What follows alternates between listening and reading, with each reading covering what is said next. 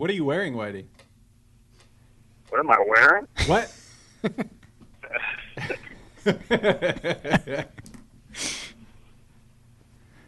But seriously, what are you wearing? You're listening to Three Man Weave from the Daily Progress and Cavalier Insider, featuring Whitey Reed, Hootie Ratcliffe, and your host, Andrew Ramspacker. Malcolm Brogdon was a one-man show for UVA on Monday night in Miami. In his honor, the Three Man Weave podcast, a bit of a one-man show this week. I'm Andrew Ramspacker, the lone member of the podcast name, at least, to be actually talking in studio in Charlottesville.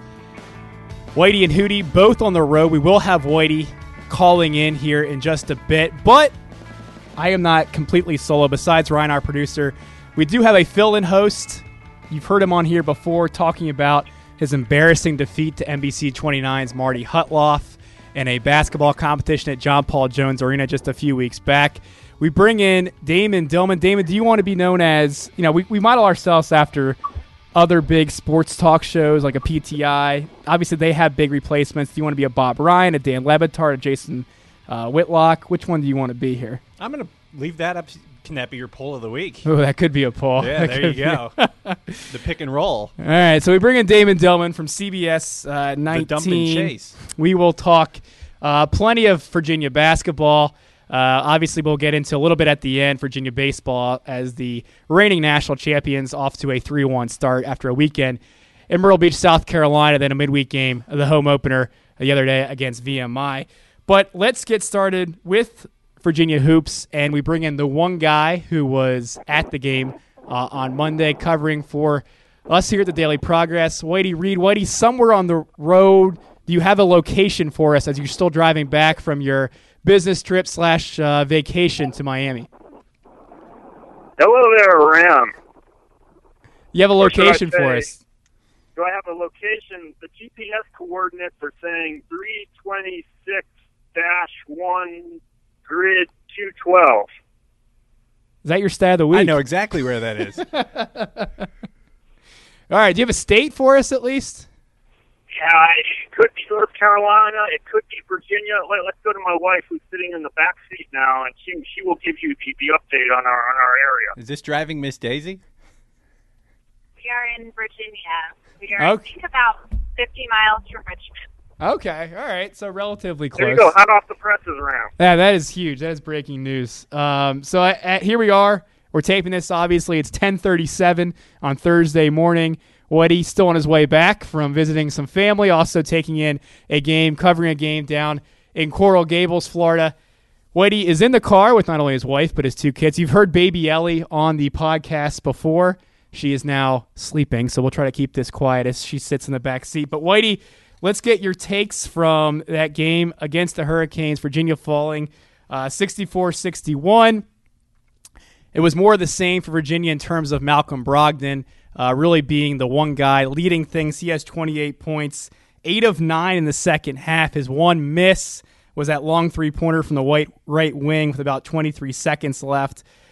He was phenomenal, again, building his campaign for ACC Player of the Year. But Whitey, as you pointed out, and I think as anybody that watched that game points out, the rest of the team hardly gave a support staff for Brogdon, going 13 of 40 from the floor. I guess that was your biggest takeaway from the game. How much of a factor was that? Yeah, I mean, you said it there, Ram. I mean, when guys when Anthony Gill doesn't, get to the foul line, at all in a game, that's particularly troublesome because Gill's the kind of guy who leads Virginia in free throws. He gets there about 5 times a game. So when he doesn't I don't think he's gotten to the foul line in the NC State game or this recent Miami game. So that's like a troubling sign. And I think what's happening is he's getting doubled a lot, and he's throwing it back out. And that Virginia just didn't hit the threes in this game against Miami. So when you don't keep him honest from the outside like that, then it makes Gill's kind of job that much harder if guys can cheat like that. And Devin Hall, Mario Shayok, and Darius Thompson, to me, those three guys, like in any given game, I think you got to get something out of one or two of those guys. And in so many games this year, I feel like they haven't been getting very much out of any of those three guys. Whitey, Damon Dillman, CBS 19 Sports. Oh, hey, hello there, D-Train. Thanks for filling in. I know Ram was trying really hard to get Marty Hutloff, and he couldn't get him. And Well, these are some big sweatpants to I fill. know you were the second choice, but was I not supposed to say that? I believe nothing's off the record when you're. After that performance Marty put on it at JPJ, he's been booked up for a lot of appearances, so I could not bring him in. So we had to settle for Damon. But I believe Damon has you had a question for the man on the road here. Yeah, I was just curious. You mentioned a little bit about Anthony Gill not getting to the free throw line. Obviously, he really hasn't been the same player that he was the first 21, 22 games. Do you attribute that? I'm really nervous here, Whitey, talking to a legend. Is that just teams doubling down on him, like you mentioned? He's also missed a lot of bunnies. I know his field goal percentage is down too. Where do you think that's all stemming from? Yeah, he's kind of playing, like, lately, it doesn't seem to you like he's been taking a few more jumpers lately than he had been during that, the first 21 games. Like, to me, it seems like he's getting pushed off the block maybe a little more than he was. And, he's hit a few of them. Like, he had that jumper the other against Miami, and I tweeted something that it really reminded me of a Mike Scott, like, basket. Yeah. It was a nice turnaround jumper, but while it was a nice jumper, it made me think, well, why is he really taking shots like that? You want him in as close to the basket as you can get, right? I mean, that was my takeaway from that. Well, actually a great segue into my stat of the week, which, by the way, I don't know if people know, off air, off camera, off podcast, Damon Dillman is a hell of a jingler. He makes jingles a lot on his voice memos about his cat or his dog and different things that happen. He might be a guy, Whitey, I don't know if you would agree with this, but maybe we could keep Damon around after the show. He could give a Stat of the Week jingle that we could play. I know how we want to make this more interesting instead of saying this boring Stat of the Week, but maybe... I'm not on call like a doctor. Yeah. I need time to compose. Okay, all right. Well, maybe by next week, Whitey, do you think that would be good to have maybe Damon do our Stat of the Week segment, maybe with a little bit of a jingle? Well, I think Ram, or is it Bunsey? Is it Bunsey or Ram? Well, I'll just go with Ram. Ram, I think we should take it one step further, really. And why isn't this a four-man weave? I mean, forget the three-man weave. Forget this guest stuff. That's very rude. You should invite Damon the four corners into a full-time weave position. Well, maybe as his initiation to get into the four corners, he should have to contribute something like giving us a Stat of the Week jingle. Stat of a little the tryout, week. of course. I like it. And you forget he could wear his Sean Bradley jersey. If we needed to maybe take another photo, he's got the Sean Bradley jersey that we've seen him play his rec ball in. I've got a Latrell Sprewell jersey too somewhere, Whitey.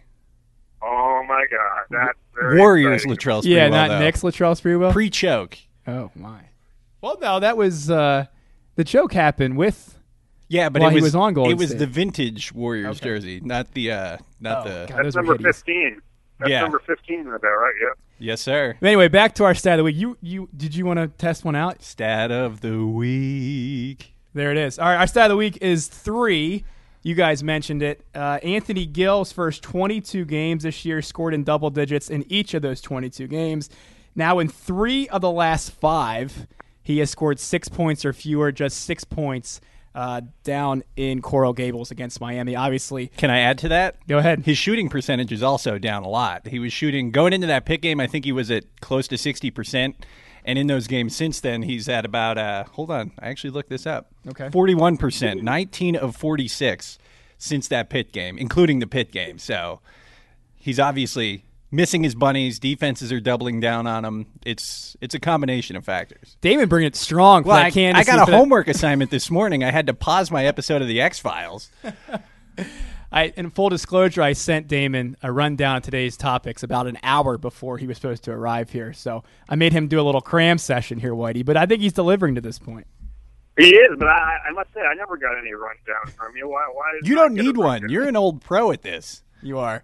You are. I had to walk some people along. But, back to the Gill thing, I think it's that kind of adds into another thing that happened during that Miami game, and it's going to affect what happens this weekend against North Carolina. Talking about just post players in general, obviously Virginia's best post player is Anthony Gill. He's been struggling, but its most improved post player, Isaiah Wilkins, gets hurt against Miami, and I think the Hurricanes rattled off 5 straight points right after that and took advantage a little bit and kind of, I guess, stretched that lead down the stretch and led to that win. With the decline of, or I guess every game is a different story, or maybe the same story with Mike Tobey. He misses some point-blank shots the other night against Miami, including one with less than 40 seconds to go, which would have given Virginia a lead. Now you have to put kind of Tobey maybe more in the spotlight with Evan Wilkins. Isaiah Wilkins out, Evan Nolte possibly out with a toe injury for Saturday. Whitey, how much of a factor is it? Is the Isaiah Wilkins potential absence for Saturday going against Bryce Johnson in that North Carolina front line?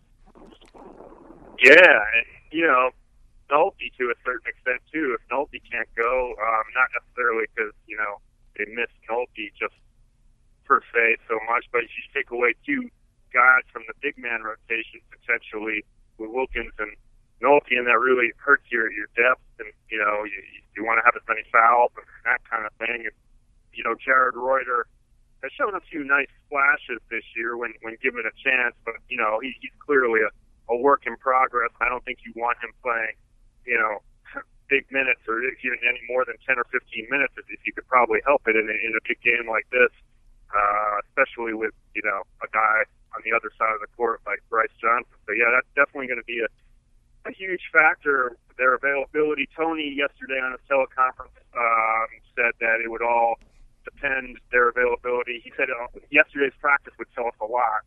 Obviously, we haven't spoken to Tony since that practice, so we don't really have a feel for what their status is right now. Well, Bryce Johnson is Malcolm Brogdon's main competitor for ACC Player of the Year, a guy averaging 17 points and 11 rebounds. He will be firmly in the spotlight Saturday. That game is 6:30 at John Paul Jones Arena. The biggest game of the year, College Gameday, will be there for a second straight season. College Gameday, the popular ESPN television show, coming to Charlottesville. Obviously, it was here last year with the Duke game. And let's get into that right now, because, Whitey, you have something that you will have in Sunday's paper, not necessarily about College Gameday and what it brings. Well, I guess a little bit about that, but the fact that it's coming to Charlottesville for a second straight year, almost solidifying where Virginia stands right now from a national perspective. How important is it for this program to get this kind of spotlight on back-to-back years? What kind of impact do you think this is making? Yeah, I spoke to Seth Greenberg, part of the game day crew yesterday, and I think he kind of put it best. Tony, we all know, doesn't like the whole game day and the hoopla and the circus, but Seth said something to the effect of, while Tony may not really like it, his assistants absolutely love it. The rest of his staff, because it's such a huge thing for the recruiting and the exposure and all that stuff. 2 game days in a row. I don't have any game day stats from the last 10 years, but I can't imagine there's been too many schools outside of your basic blue bloods, Duke, Carolina, Kentucky, some of those schools who've hosted two in a row. So it's huge. Last year, when it did come here, it was kind of a perfect storm of things. Virginia was number 2 in the country. It was 19-0. Duke was here. You had Tyler Lewis, a sophomore, hit the half-court shot, won $18,000 from State Farm Insurance. There was I think they announced around 5. It seemed like there was about 9,000, maybe 10,000 people in John Paul Jones Arena. It was absolutely insane. Damon, you were there, kind of giving some rare access, right? We got some, since we're an ABC affiliate too, we got some behind-the-scenes access prior to, guys like Jay Billis and Jay Williams and those guys getting ready for the show, getting their makeup on, going over the notes. But it was really, I was there literally from 8 in the morning or whatever it was, and as the building started to fill up and the electricity, just even outside beforehand, there were people who were in line since like 1 or 2 in the morning. They were watching the sun come up, waiting to get inside. The electricity at JPJ that morning last year, I don't know if they can recapture that just because it was such a once-in-a-generation kind of thing. Like you said, all the stars had aligned for it. It may not be quite the magnitude this Saturday. I still think it's going to be. I'm sure UVA fans are salivating. They've been hoping to get this. It should be a lot of fun again on Saturday. Reese Davis. Hey, you put, I heard this. I don't know if it's true. You helped Jay Billis apply his pregame makeup. Well, I gave him some primer tips. So I've been wearing makeup for a long time, going back to my Kiss cover band days. So yeah, I gave him some primer tips. He was really appreciative. I just wanted to clear that up. Yeah, no, there was a lot of talk after the show that he never glowed better on air. So. Have you ever compared makeup tips with other TV people? Not really. No. I mean, it's not something I've perfected the art of, I haven't bought my makeup in years. That's one of the benefits of getting married, that you get your wife to buy it for you. But back in the day, I had perfected the art of pretending I was buying it for my girlfriend. So, yeah, she wants this shade. Wow. So, that's a sly move. That is a sly move. Well, those made-up guys, talking about Reese Davis, Jay Billis, Seth Greenberg, Jay Williams, Damon Dillman, will all be at John Paul Jones Arena on Saturday. Last Saturday, Reese Davis, when making the announcement that College Gameday would be coming to JPJ this week, they were at College Station in preparation for Kentucky, Texas A&M. He called JPJ last year College Gameday the crowd of the year for the 2014-15 season. Obviously, we weren't at other game days, but as Damon said, it was electric, no doubt about that. But the other part of last year was that Virginia lost that game. Duke came back, and it really kind of sprung Duke's run to the national title last year. They're coming off of the Rashid Suleiman getting booted from the team. They were kind of looked like a team on the ropes a little bit, and in kind of classic Coach K fashion, they bounce off the ropes, beat Virginia at home, and then obviously go on to win the national title. For this specific game, Saturday night, Whitey, the standings are bunched up. I know you're driving, so you don't have the standings in front of you. I'll give them to you, okay? North Carolina, number 1 at 12-3 in the league. Miami and Louisville both at 11-4. Virginia coming in next at 10-5. UVA has the toughest stretch run, last 3 games more than anybody, taking on Carolina on Saturday, going to Clemson next week, and then ending next Saturday at home for senior night against Louisville at 8:30 tip. A real deadline-friendly tip there. Against Louisville. So such a huge impact. Whitey, I think before the Isaiah Wilkins injury, before the Evan Nolte injury, I gave Virginia a huge edge just because they don't lose often in JPJ. It hasn't happened all year. It hasn't happened since game day came here last year. But with that injury, I don't know. Carolina is playing really hot right now. Obviously, the win over Miami over the weekend just pounded the Hurricanes, knocked off NC State on Wednesday night in Raleigh. I don't know. Who you giving an early edge to Saturday night? Graham, I'm not going to pull any punches here. The kids are waking up here, so I'm going to be short and sweet. I'm expecting Virginia to completely destroy Carolina. Wow. On Saturday. Whitelaw putting it out there. To destroy Carolina. I am. I thought that Tar Heels have been overrated for a long time this season. I never quite understood why they were ranked as high as they were to start the year. I thought they had some very, not so impressive performances. Hey, Whitey. I could be wrong on this, but I have a hunch that Virginia's going to take it to them. Whitey, is that with or without Isaiah Wilkins? With or without, D-Train. All right. Wow. All right. Well, book it. Your lock of the week. I got to go. That is a walk-off right there. Whitey predicts Virginia will pound North Carolina on Saturday. Whitey, thanks for joining us. Have a safe trip back. And he is now. Wow, he wasn't kidding that he had to go. Wow. Well, that was pretty impressive. Good. Drops the mic and everything as the kids are waking up in the car. Right threw his phone out the window. Yeah, good stuff out of Whitey. And our first successful phone call, thanks to our producer, Ryan Blackwell, for setting that up. That means we can get maybe other guests on That means here. I don't have to drive over here ever again. No, you just initiated yourself. You got the nod of approval from Whitey. Yeah, what are you talking? We got to rename the podcast. Got to run this by Hootie. We might have to do a new logo, a new name. You guys don't have to go to those lengths. Might have to get the trademark redone, the registered, all everything. So we have to go through a lot of things to get that done, and maybe it works. But he says Virginia will pound North Carolina. Now, Carolina has its flaws. Among them, it struggles to shoot from the perimeter. Right. This is one of the not only the worst shooting teams in the ACC, one of the worst three-point shooting teams in the country. However, this was a stat of the week that I debated a little bit because I did some research here. You know that Virginia right now is giving up 6.7 threes per game, which matches the 2010-11 team in terms of highest number of threes given up per game. That team gave up 208 threes on the season, the most in the Tony Bennett era. This team on pace potentially to not only match that, but to give up that many or give up more as the season progresses. Miami had a lot of success from outside. Does Carolina wake up a little bit from the outside? I think that's a matchup to loss. When that pack line's going well, it forces those contested outside shots. Carolina has not shown the ability to make a lot of those, but they might get a lot of open looks there, showing what Virginia's been doing defensively. If there's a hole in it this year, it is you can beat them from three. Yeah, and I mean, UVA's obviously had its success against Carolina in recent years. Mm-hmm. And like you touched on, Carolina's maybe not that strong from the outside, which kind of feeds into UVA's philosophy defensively with the pack line. But the flip side of it is if you don't have an Isaiah Wilkins and they have a guy like Bryce Johnson on the inside, they have a big guy like Kennedy Meeks on the inside.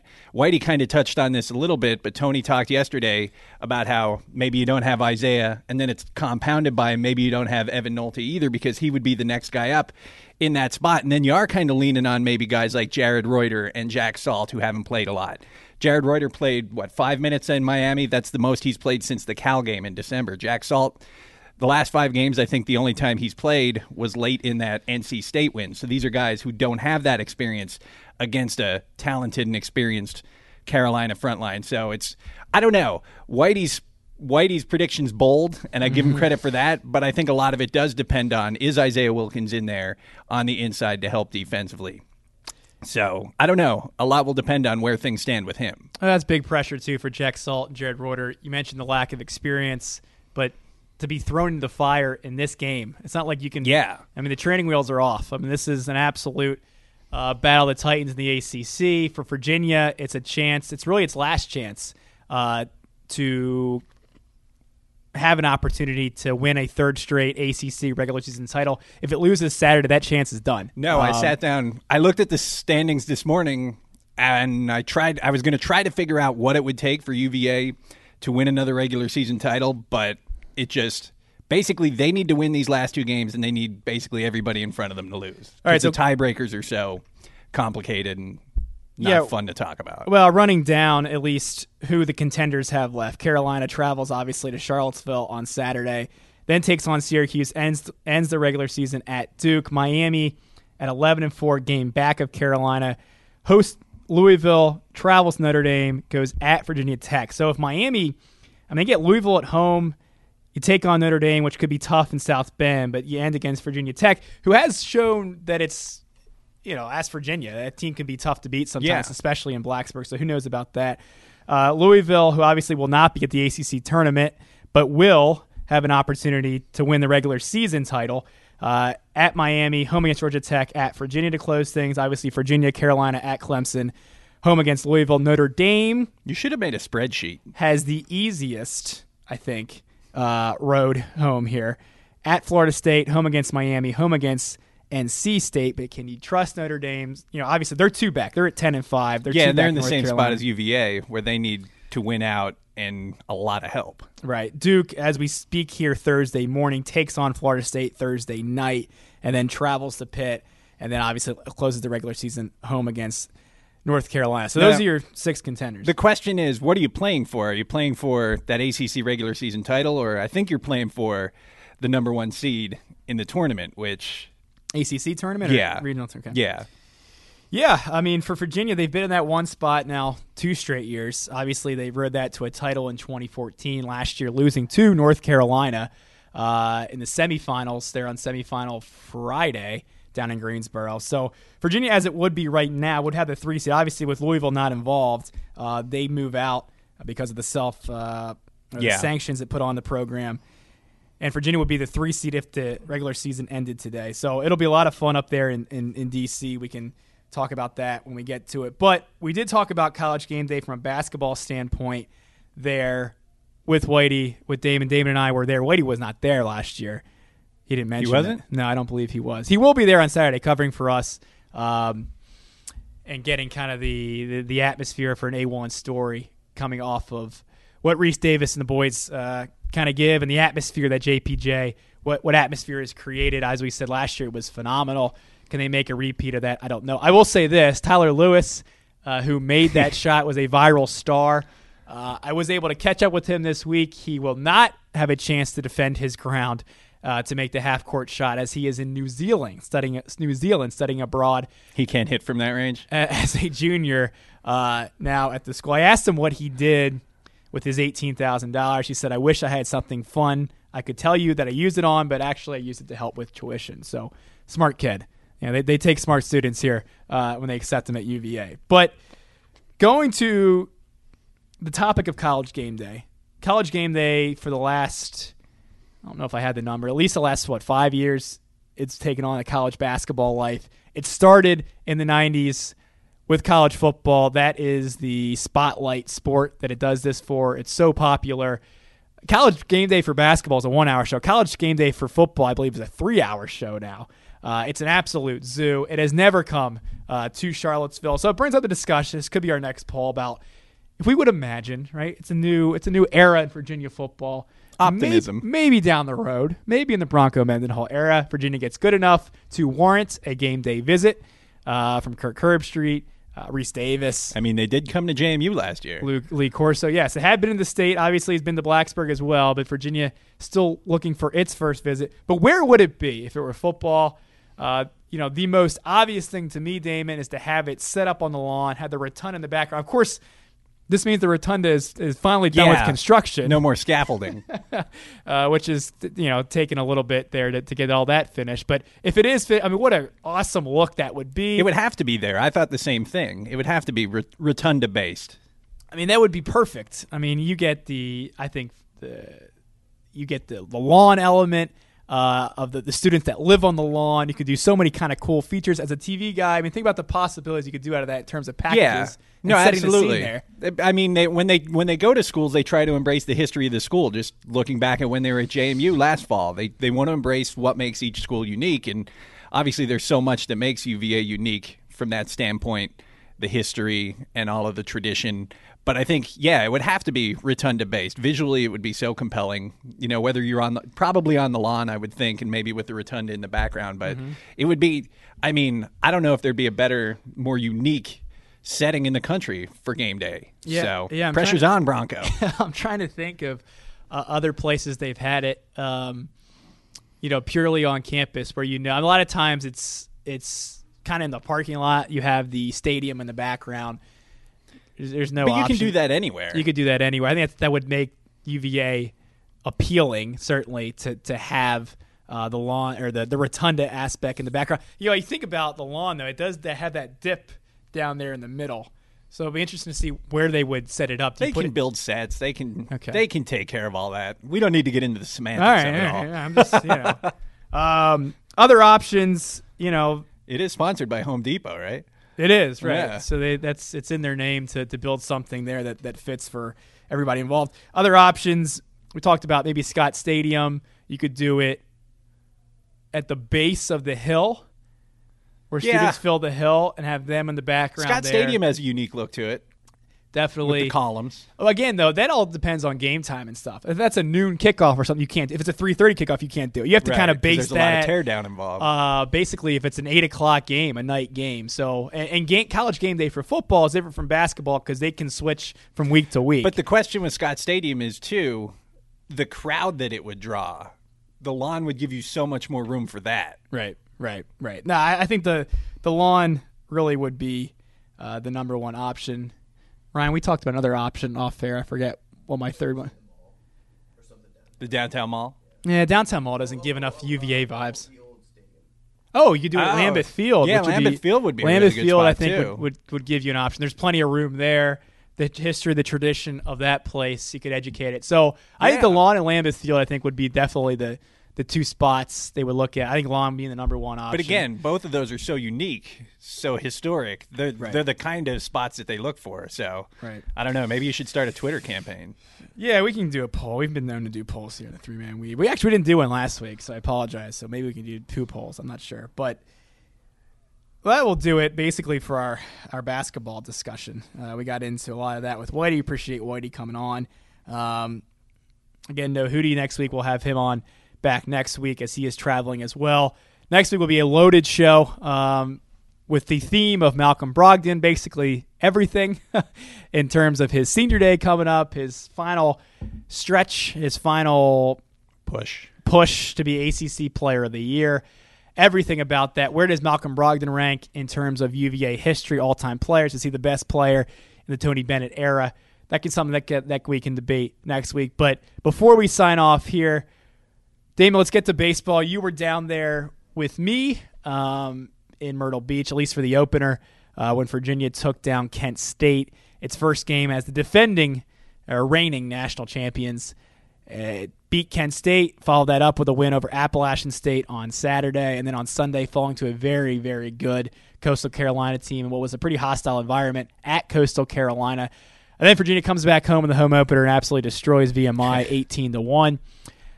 You know, David, the biggest question mark with this team going in was how it replaced the arms, most notably Brandon Waddell, Josh Spores, Nathan Kirby, 3 of the best in program history, the 3 main keys, along with Kenny Towns and some others, to last year's national title run.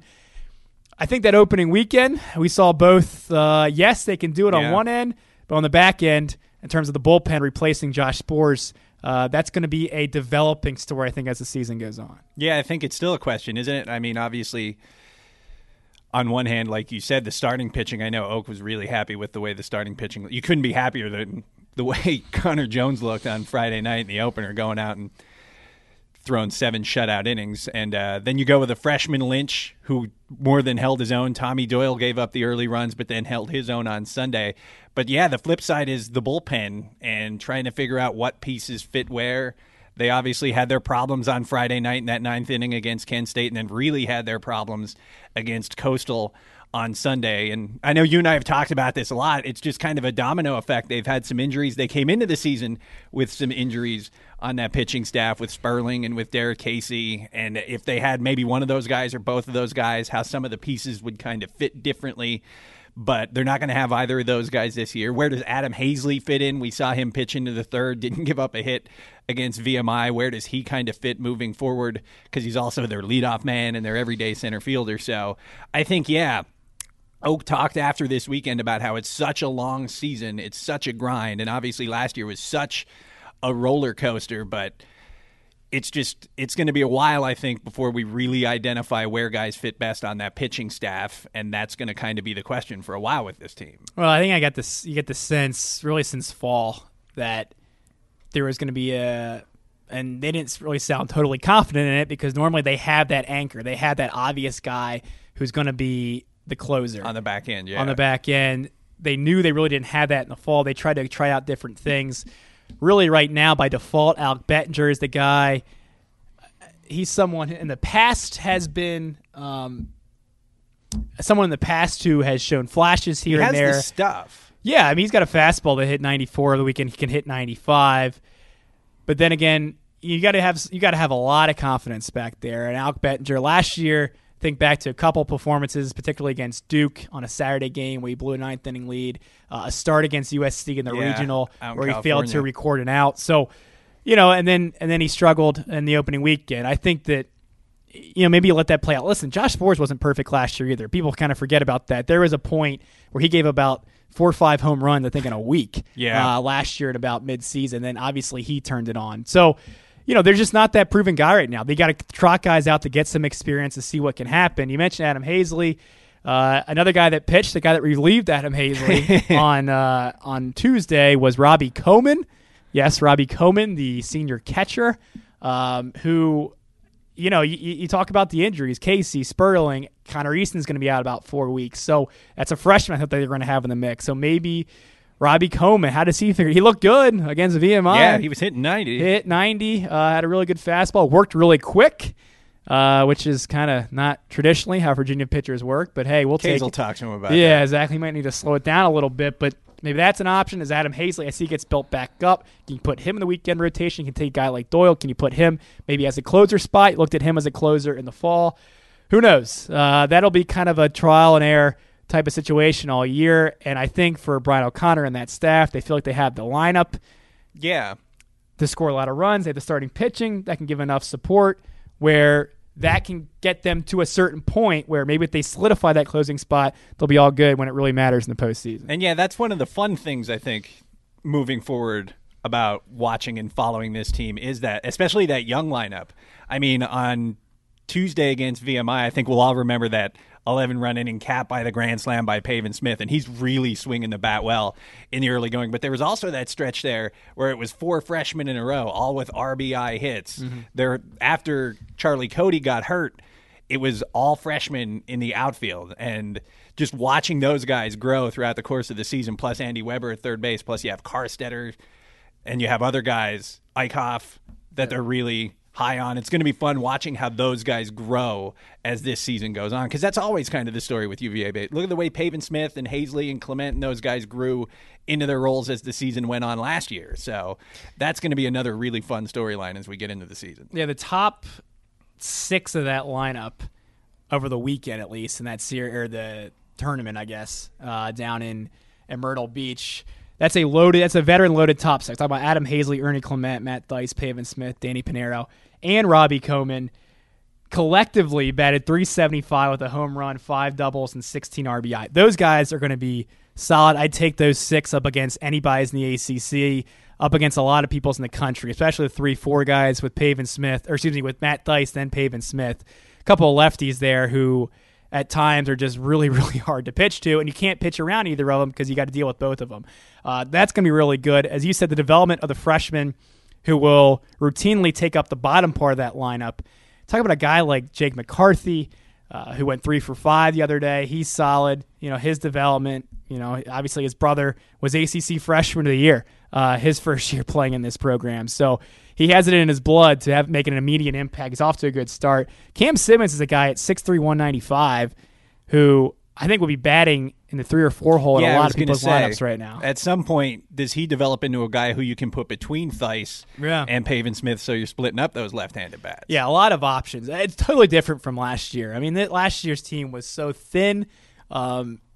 Guys who were on last year's team who played early aren't going to get a lot of looks. They got some looks against VMI because it was a blowout, but it's funny how those things happen because as long as this team stays injury-free, position player-wise, obviously Charlie Cody turned an ankle the other day. We didn't know the extent of it. Brian O'Connor really didn't have a huge update afterward, but Charlie Cody is not a guy that's going to factor much into the starting lineup. He'll a guy that might get a midweek start here and there, but those freshmen coming in, combined with the veterans coming back, this has a chance to be a really, really talented and run-producing lineup. So that's and again, you combine that the starting pitching. You mentioned Connor Jones, Daniel Lynch, and Tommy Doyle over the weekend. Those 3 starts combined an ERA of 1. So off to a good start. Biggest challenge will be this weekend, starting Friday against East Carolina. It will be the toughest non-conference series for this team until it reaches ACC play. So that'll be something to watch. That starts this weekend, Friday at Davenport Field. I think 3:00 first pitch. Yes, and then at 1:00. So if you're around the area, head across the street after game day. Game day starts at 11. First pitch. Also, women's lacrosse at noon, I think, on Saturday. First pitch of baseball starts at 1:00. College game day at 11. So if you happen to have some extra time, check out those women's laxers. Are you covering all 3? We will. I'm not sure what the exact assignments will be, but yeah, we'll be at all 3. Okay. Highlights at 11. Right. We can dive into lacrosse maybe on another show. We just ran out of time. Yeah. It was obviously on our rundown. I've got to do some deadlifts. Right. Well, Damon, hey, thanks for coming. Always a pleasure. And Whitey gave you the Dump and Chase podcast. That's the name I'm pitching when it's just the two. Dump and Chase. That's a lot. That's too the old hockey term. Yeah, that might be too hockey related. But it seems really appropriate. Okay. All right. Well, maybe we might need to put it by our most veteran guy on the mic, the venerable Jay Hootie Ratcliffe. Jay Hootie Ratcliffe, who again will join us next week. Make sure to tune in next week. It should be a packed show. A lot of interesting stuff to talk about as the regular season comes to a close. Malcolm Brogdon's career in Charlottesville, home games, comes to a close. Talk about his legacy, his impact. But that's all be for next week. Until then, make sure to check out the game Saturday, game day Saturday, baseball this weekend. Women's lacrosse, noon on Saturday. Yeah, women's lacrosse, noon on Saturday. Doug Dowdy, our good friend Doug Dowdy, picking up a new dog this weekend. Apparently sleeping at my house Saturday night, there though he has yet to contact me about it. We might have some stories to tell on next week's show. So for Ryan Blackwell, our producer, for Whitey Reed, calling in from somewhere outside of Richmond, and for you, Damon Dillman, for filling in. I appreciate it. Always a pleasure. All right. Thanks for having me. That will do it. Thanks for listening.